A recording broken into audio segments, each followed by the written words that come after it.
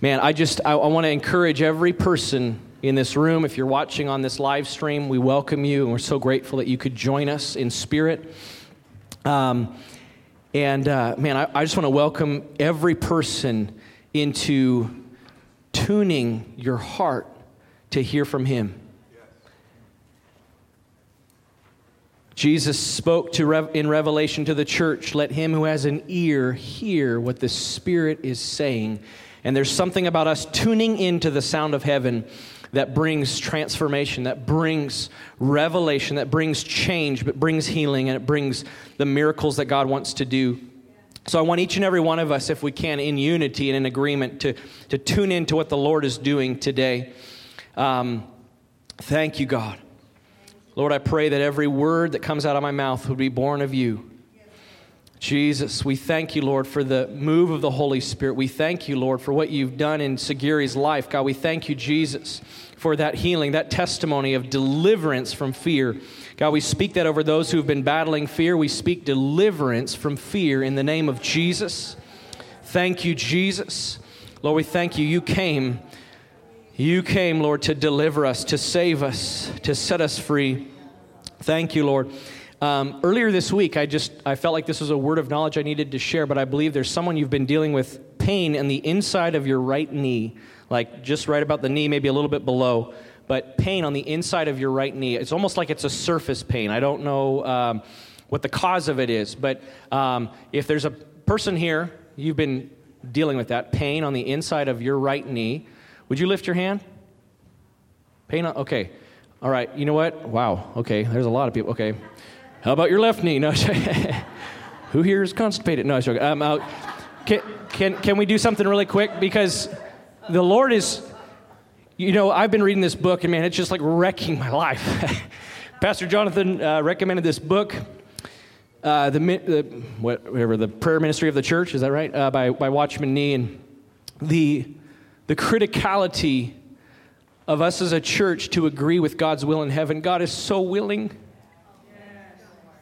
He's so willing, so desiring, so yearning that what is of Him, which is unlimited power, unlimited resource, unlimited ability to save, heal, and deliver, to bring the dead to life, to open blind eyes, to do that which is not possible for man. God is so eager to release what He wants released in this earth. But Jesus said this to the church: on this rock I will build my church, and against it the gates of hell will not prevail.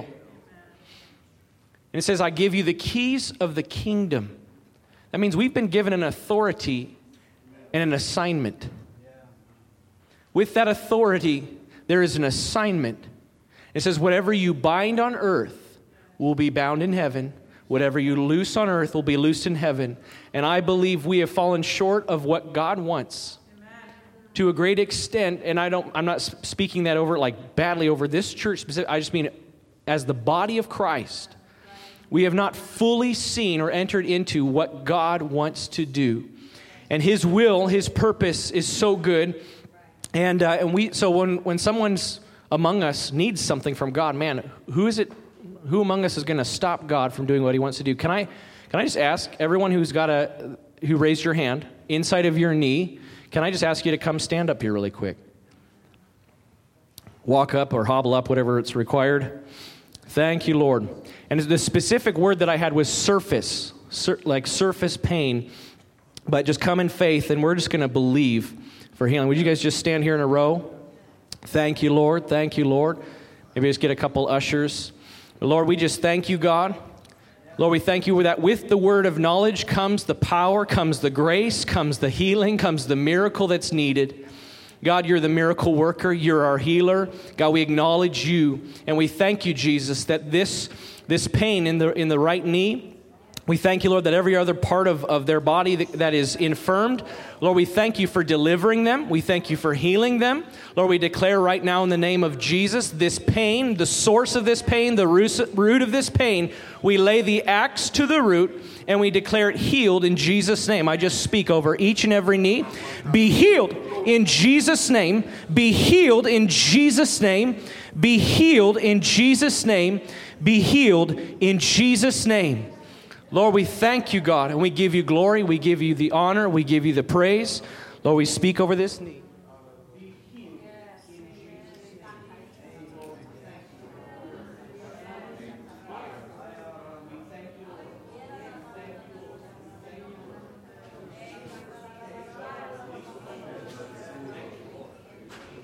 Name.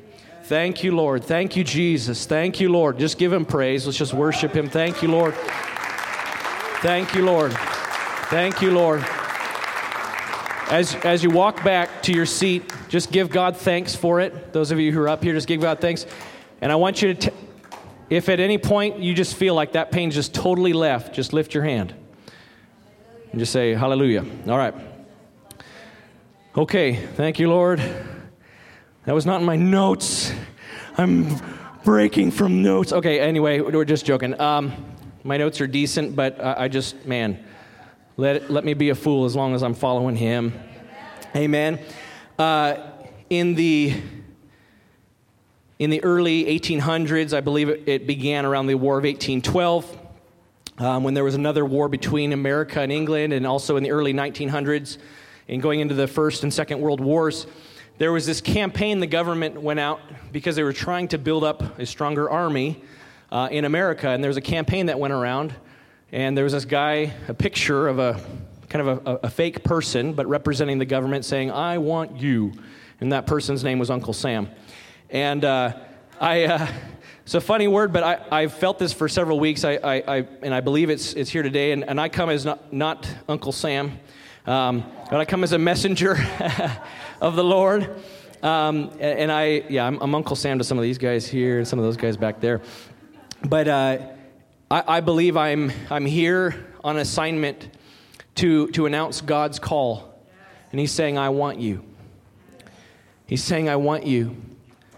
There is an individual and unique purpose God has over each and every life. If you're listening to this message online, if you're here in this place, you are not insignificant.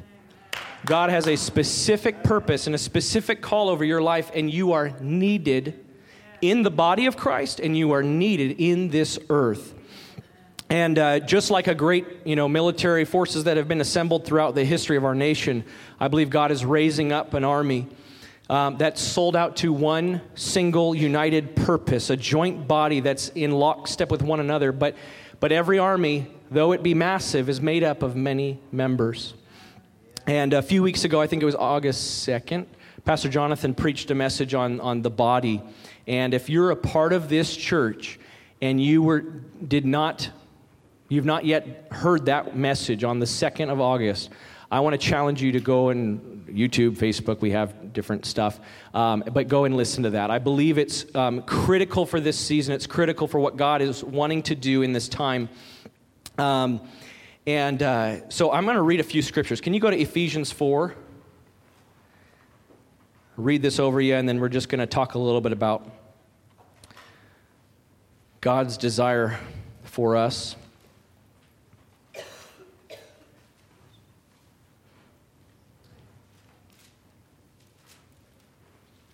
Thank you, Lord. Ephesians 4. If you're there, just say amen. Amen. Ooh, that was fast. I wonder if the digital people beat the paper people or vice versa.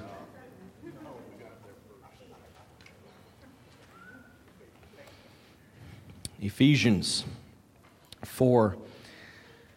I'm just going to read the first few verses here.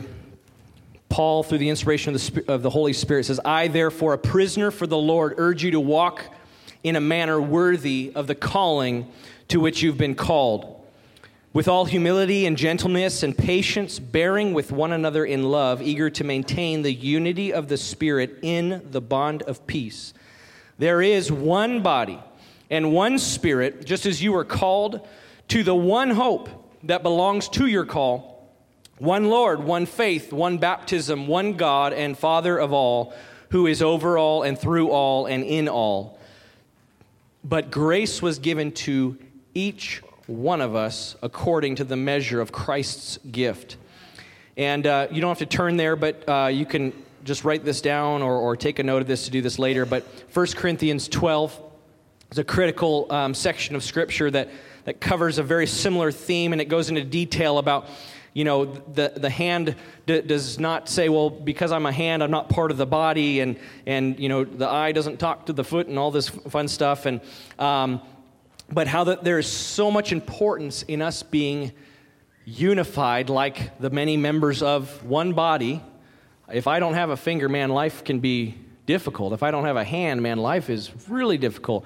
If the inside of my right knee is in pain, life can be difficult, right? Amen? Anybody, you felt pain disappear since we prayed?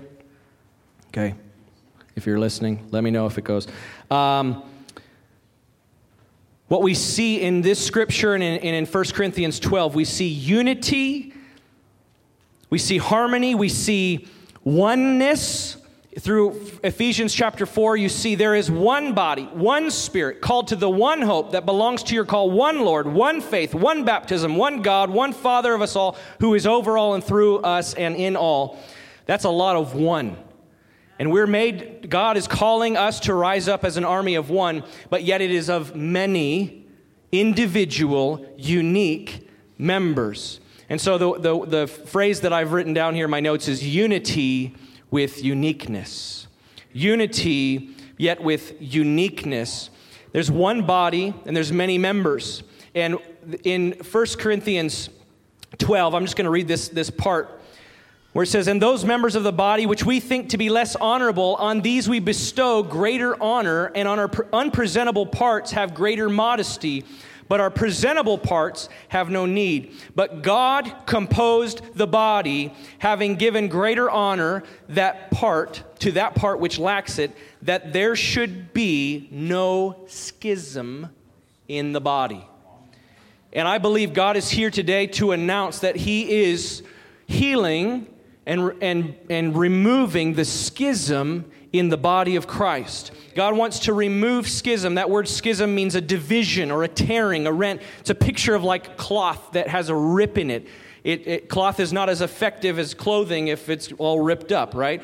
How many are grateful this morning that my shirt is fully put together? I know I am, but I had it happen once playing volleyball. I was wearing jeans, and the whole back side of my jeans, I went down to get a low scoop bump, and there was a schism. There was a schism in more places than one, but not just my pants, but in the mind of every person hanging out, and you better go get that fixed. But a schism represents ineffectiveness. Division represents ineffectiveness. Jesus said, "A house divided against itself cannot stand." And how many know in this day and in this time, we are to be the church that the gates of hell cannot prevail against. And if we're divided, we will not stand. But I believe God is bringing us as one body, as one church, as one army to resist the works of darkness.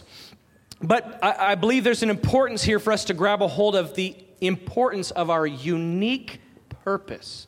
And that's what I want to focus on today. And I want to just give you a disclaimer. There's been a theme or a teaching in the body of Christ broadly, not necessarily here in this church, but broadly, there's been a theme that has gone around for probably the last 5 to 10 years especially, but a doctrine of be you. Be you. You ask somebody, "Oh, I'm just being me.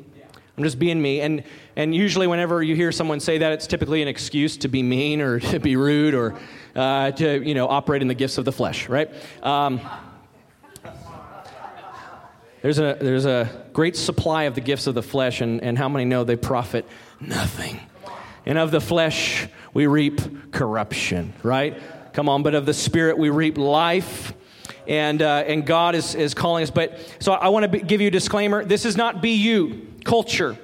There's been a lot of bad effects that it's had, but there's been this belief in a gospel that molds to my life, my beliefs, my opinions, my experiences, as opposed to the transformative Word of God that molds me and shapes me and changes me according to the truth that never changes. And so that's what we're going to look at today. Okay, who's ready? All right, yeah. So this isn't be you, this is be God, be who God has made you to be, yielded to Him, under Him, and let Him shine through and through. But it's important that we recognize you, each and every one of us, have a unique purpose. You are here for a reason. I keep feeling this. Melinda, as we were praying for you guys up here, I kept being reminded of this story. There's this woman, she's alone with her son in the wilderness, and she didn't have water. She didn't know what she's going to do. She said, Lord, she started crying out to God, what am I going to do? And God met her, and God revealed Himself to her. And the name in the Bible that she gives to God is El Roi. And you know what that means? It means the God who sees me. And Melinda, I just keep feeling that over you and over your family. You are not invisible. God sees you. God sees you. And man, what you are doing, the path you are on, you are walking down a course of life. And eye has not seen, ear has not heard what God has in store in your guys' life. But each and every one of us have a unique purpose. None is more important than the other. Every one is of vital, critical importance. The earth will literally not be the same without what God wants to do in and through your life. That's why the enemy is so against life. He's trying to stop it in the womb, and he's been doing it for a long time. But this is the purpose. Our purpose is unique, yet it's also the same. Our purpose is to know Him and to reveal the image and the likeness of Jesus in this earth. To know Him, and out of my relationship with Him, shine Him. Jesus, the Lord, Father, Son, and Holy Spirit in the garden, in the very first chapter of the Bible, known as Genesis. If you haven't checked it out, it's pretty cool. And the Lord says, let us make mankind, in our image and in our likeness. That has always been the purpose for us. We're meant to reveal Jesus and reflect Him out of the life flow of relationship with Him. And so our purpose is the same, yet it's also unique, because what God looks like through you is different than what God looks like through me. And this world needs a revelation of the infinite God that is through each and every one of us, looks different, sounds different, but all projects from the same Spirit, the same Lord, the same Father, one baptism, one Lord, one church, one body. Amen? You got it? One but many, unity but unique. I don't know. We don't need slogans. We need the Holy Spirit. So God is not looking for another Pastor John. God is not looking for another Pastor Judy or Pastor Jonathan or whatever. God's not looking for another Billy Graham. There's nothing wrong with saying, we need more of those types of people. Sure. But God does not want to do what He did through Billy Graham's life, the exact same through yours. And we look at one thing as greater or one thing more beneficial, but God is not looking for another Billy Graham. He's not looking for another Reinhard Bonnke, another David Wilkerson, Steve Hill, Todd White, give your pick. These are all wonderful, amazing men of God who have, many of them, some of the ones I've described, Reinhard Bonnke and Billy Graham, David Wilkerson have gone on to be with the Lord. Steve Hill went on to be with the Lord. Men who finished the race. Men that we should look at and go, man, let me be a little bit like them. Yes, let us be like them in our devotion, in our humility, in our obedience to the will of God. But let us never look to try and copy and be like them or shine forth the God who was in them, because God wants to shine who He is in you. God is saying, I want you. He's raising up an army. He has one purpose, but yet it's unique through each and every member. And it's so vital, so critical. And if we get caught up and focused on trying to be so much like someone else, the likeness and the image of God in you will never be revealed to this world. And you'll rob God of getting His glory that He can only get through you. I know this maybe sounds weighty, but This is a call to arms. It's a call of encouragement. It's a call knowing that the grace of God is here to help us to walk and respond to God. And as we draw near to Him, as we get into the Word of God, James refers to this as the mirror. And as you get into the mirror, the perfect law of liberty, it transforms you. It shows you who you really are. When you get time with God, it molds you and it forms you and it shapes you. When you get in the presence of God, it shapes you and it causes you to shine the unique glory, the unique image that He wants to bear in this earth. So here's the question. What is unique about you that God wants to shine through? How does God want to shine through you? What are unique elements? And this is not an exhaustive list, but I've got just a few things to share. One is your heart. Your heart is unique. Your surrender, first and foremost to God, looks different, smells different, sounds different than my surrender to God. Both are beautiful, a sweet aroma to the Lord. But it's unique and it's beautiful to God. But also to this world. A heart surrendered, a heart given fully to God is unique. In 2 Chronicles, it says, "For the eyes of the Lord run to and fro throughout the whole earth to show Himself strong on behalf of those whose heart is given to Him or committed to Him or loyal to Him." Amen. His eyes are searching. Where is a heart? Where is a heart that would surrender to me? Surrender is one of my favorite words, I think. I'm probably going to use this word for all my days, and I believe part of it is just because it's my story. I knew what it was to be in church. I knew what it was to quote-unquote follow God, go to church, read my Bible, pray every day, but not have full surrender. I know what that is.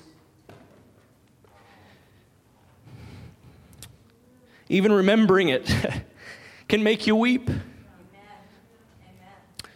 And not out of sorrow or shame, but out of the goodness and the mercy of God to lead me to full surrender. And I hear the Lord calling His church to full surrender, where we say, God, all I am is yours. There's no place you can't touch. I don't hide anything from you. All my dreams, all my aspirations, all my hopes, all of my time, all of my treasure, all of my talent, it's yours. Do what you want to do, God. Use my life for your glory, whether it's for an hour, whether it's for a day, or whether it's for a lifetime. I'm yours.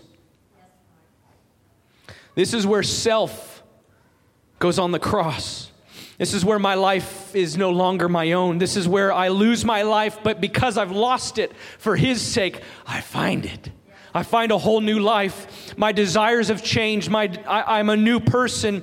The thing that I thought I would do in my life has shifted, and now it's so much greater than I thought ever could be possible because I've surrendered to the King of all kings, the one who is so good. God's doing a work to purify us. And there's a freedom. I believe God is here to minister to some. There's a place of freedom this morning God wants to bring you into. A place of deliverance. There's some of you here today, you feel like there's this habit, there's this cycle, there's this thing that I'm trying to just break free from, and you've tried to do it in willpower. But God's here to do it in supernatural power. But surrender is what is the key. It's the opening of the door to say, God, I no longer hinder you. I'm no longer stopping you from doing what you want to do. We give Him access to deal with anything and everything. Surrender allows God to form us, to shape us, to mold us. It causes the removal of false definitions, false identity of who we thought we were, and it allows God to reveal who He has truly made us to be.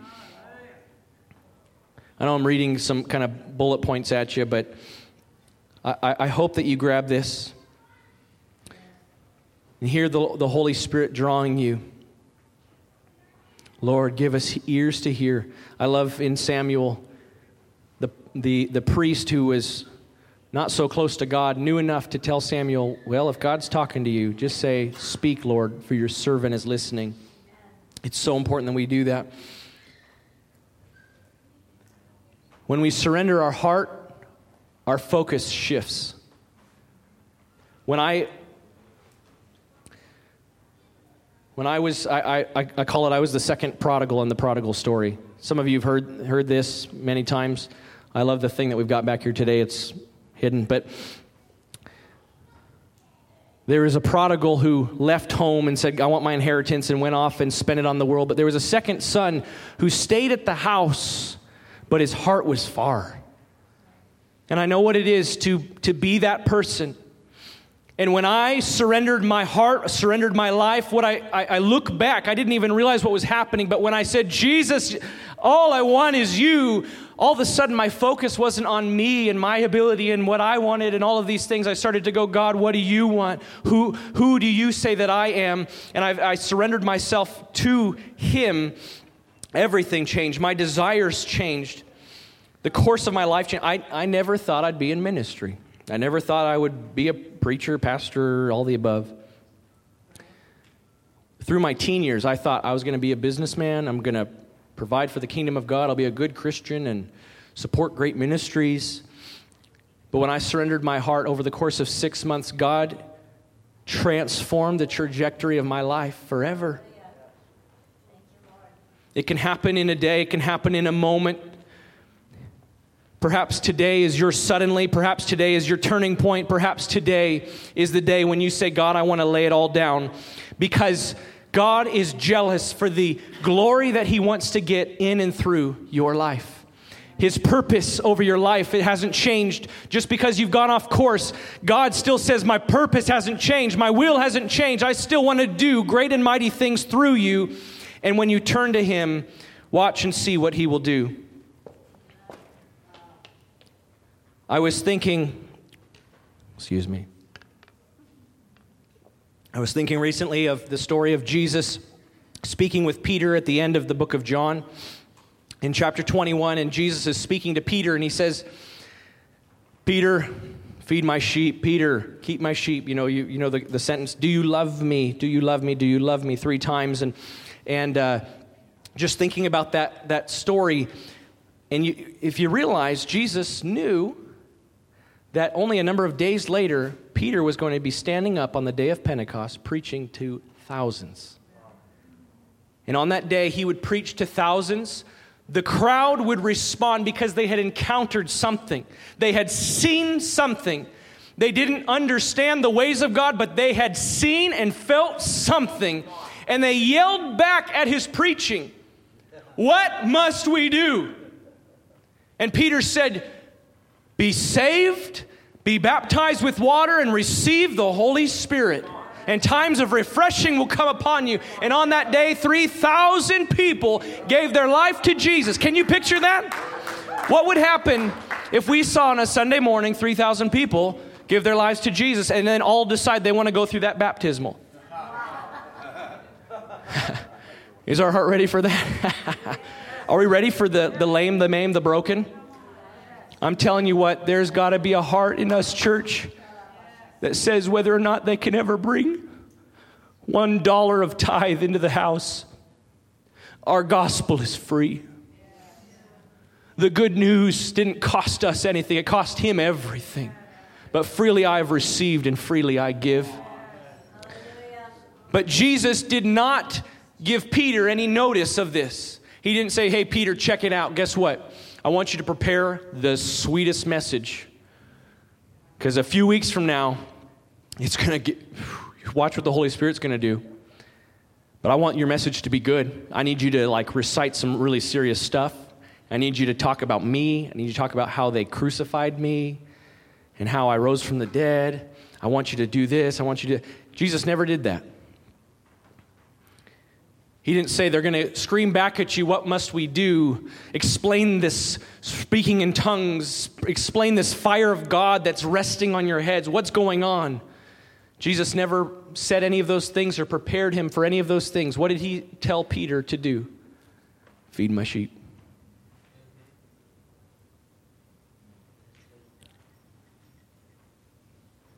God, I believe, is doing a work to shift us as the people of God from focusing on God, what is it that I am to do, but to start with, who am I? let our doing flow out of our being. And Jesus, what he was really doing was speaking to Peter about who he was. He was a shepherd, a sheep-feeding shepherd. That's what God wanted him to be. He was a fisherman, called to fish, used to fish for fish. Now he's to fish for men, and then he's to feed the sheep once they're caught. Lots of animal analogies. But can you imagine Peter if Jesus had just given him the knowledge of what was going to happen? Okay, here's what you're going to do. You're going to preach, you're going to do this, you're going to do that, you're going to do this. There's nothing, God many times will give us instructions, but God is so much more into revealing who we are to be in him and what he wants to shine through us rather than the specific intricacies of just do this or do that. Because it all flows from knowing him and being in union with him. Can you imagine Peter on that chat with Jesus if the table was turned and Jesus had told him, hey, you're going to need to preach and it needs to be good on the day of Pentecost. Can you imagine the days leading up to that? Peter going, I better get out some old scrolls. I better whip out some Isaiah. I'm probably going to need Genesis. You're going to need to read through some stuff. Hopefully the rabbis don't mind me borrowing some of their stuff because it better be good. What am I supposed to preach? Maybe Jesus wants to just use John instead of me. Can you imagine what Peter might have done if he had gotten caught up with what he was to do without realizing first, finding his identity of who he was? But because he was surrendered, because he had found a place with God, because he had found a place, Peter's the guy who denied him. And Jesus calls him in and he says, let's eat some fish. I think you know a thing or two about fish. Do you love me? Here's who you are. Do you love me? Here's who you are. That's what fellowship with God looks like. And because he was abiding with Jesus, abiding in Jesus, and Jesus abiding in him, he was prepared to bear fruit. All right. I feel like I'm splashing a lot at you, but we're gonna speed through this. Thank you, Lord. There's other things God wants to shine through. He wants your mouth. He wants your voice. He wants your shout. He wants your hands. You ever notice no two fingerprints are the same? I believe God made that way as a picture of his body, that each and every member of us is unique and important. But he also wants your prayers. I mentioned this verse already, that we are to be the force that stops the gates of hell, that binds the things that come against God and to loose the things that God wants to do on this earth. And without our prayer, the will remains in heaven but is not released on the earth. But when we agree with his will, when we enter into a place of prayer where God uniquely, through each and every one of our members, coming into agreement with him and one another in him, we begin to see God do what only he can do. I believe it's not possible for us to be the church that withholds the gates of hell unless we are a praying church.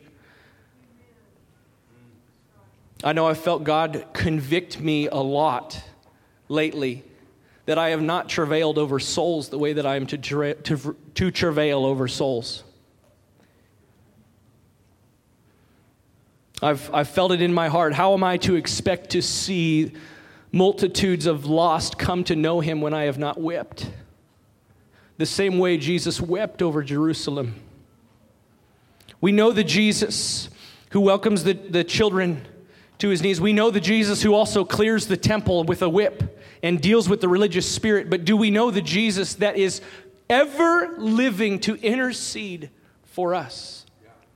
Ever lives to intercede. The one who wept over Jerusalem said, how I long to gather you like a hen gathers her chicks.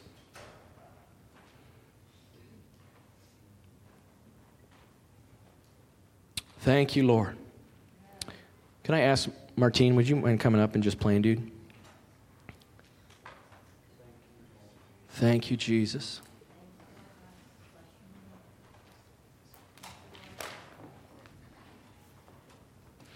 Thank you, Lord. Thank you, Jesus.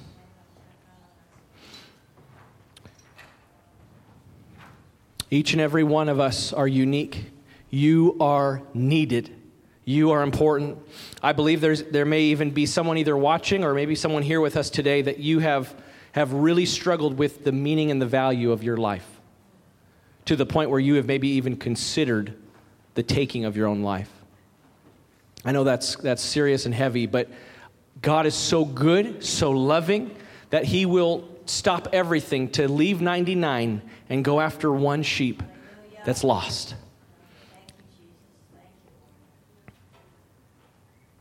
God is here to meet your needs. God is here to reveal himself as El Roi, the God who sees. Oh, thank you, Jesus. Thank you, Lord. God wants to do so much more than we're currently releasing him to do, I believe. But God, this is not to condemn us, but I believe it's a point of turning. We're at a stage of turning, and God is turning up the gears, turning up the heat in his church. And I believe the army of God truly is rising. But it's not hype. It's not programs. It's not personalities. It's not celebrity. It's a bride devoted to the King of all kings. It's a humbled, submitted, yielded, unified body of Christ made up of many independent, unique members that come together as one and say, God, we're going to welcome the King of glory in. Your will be done, your kingdom come on earth as it is in heaven.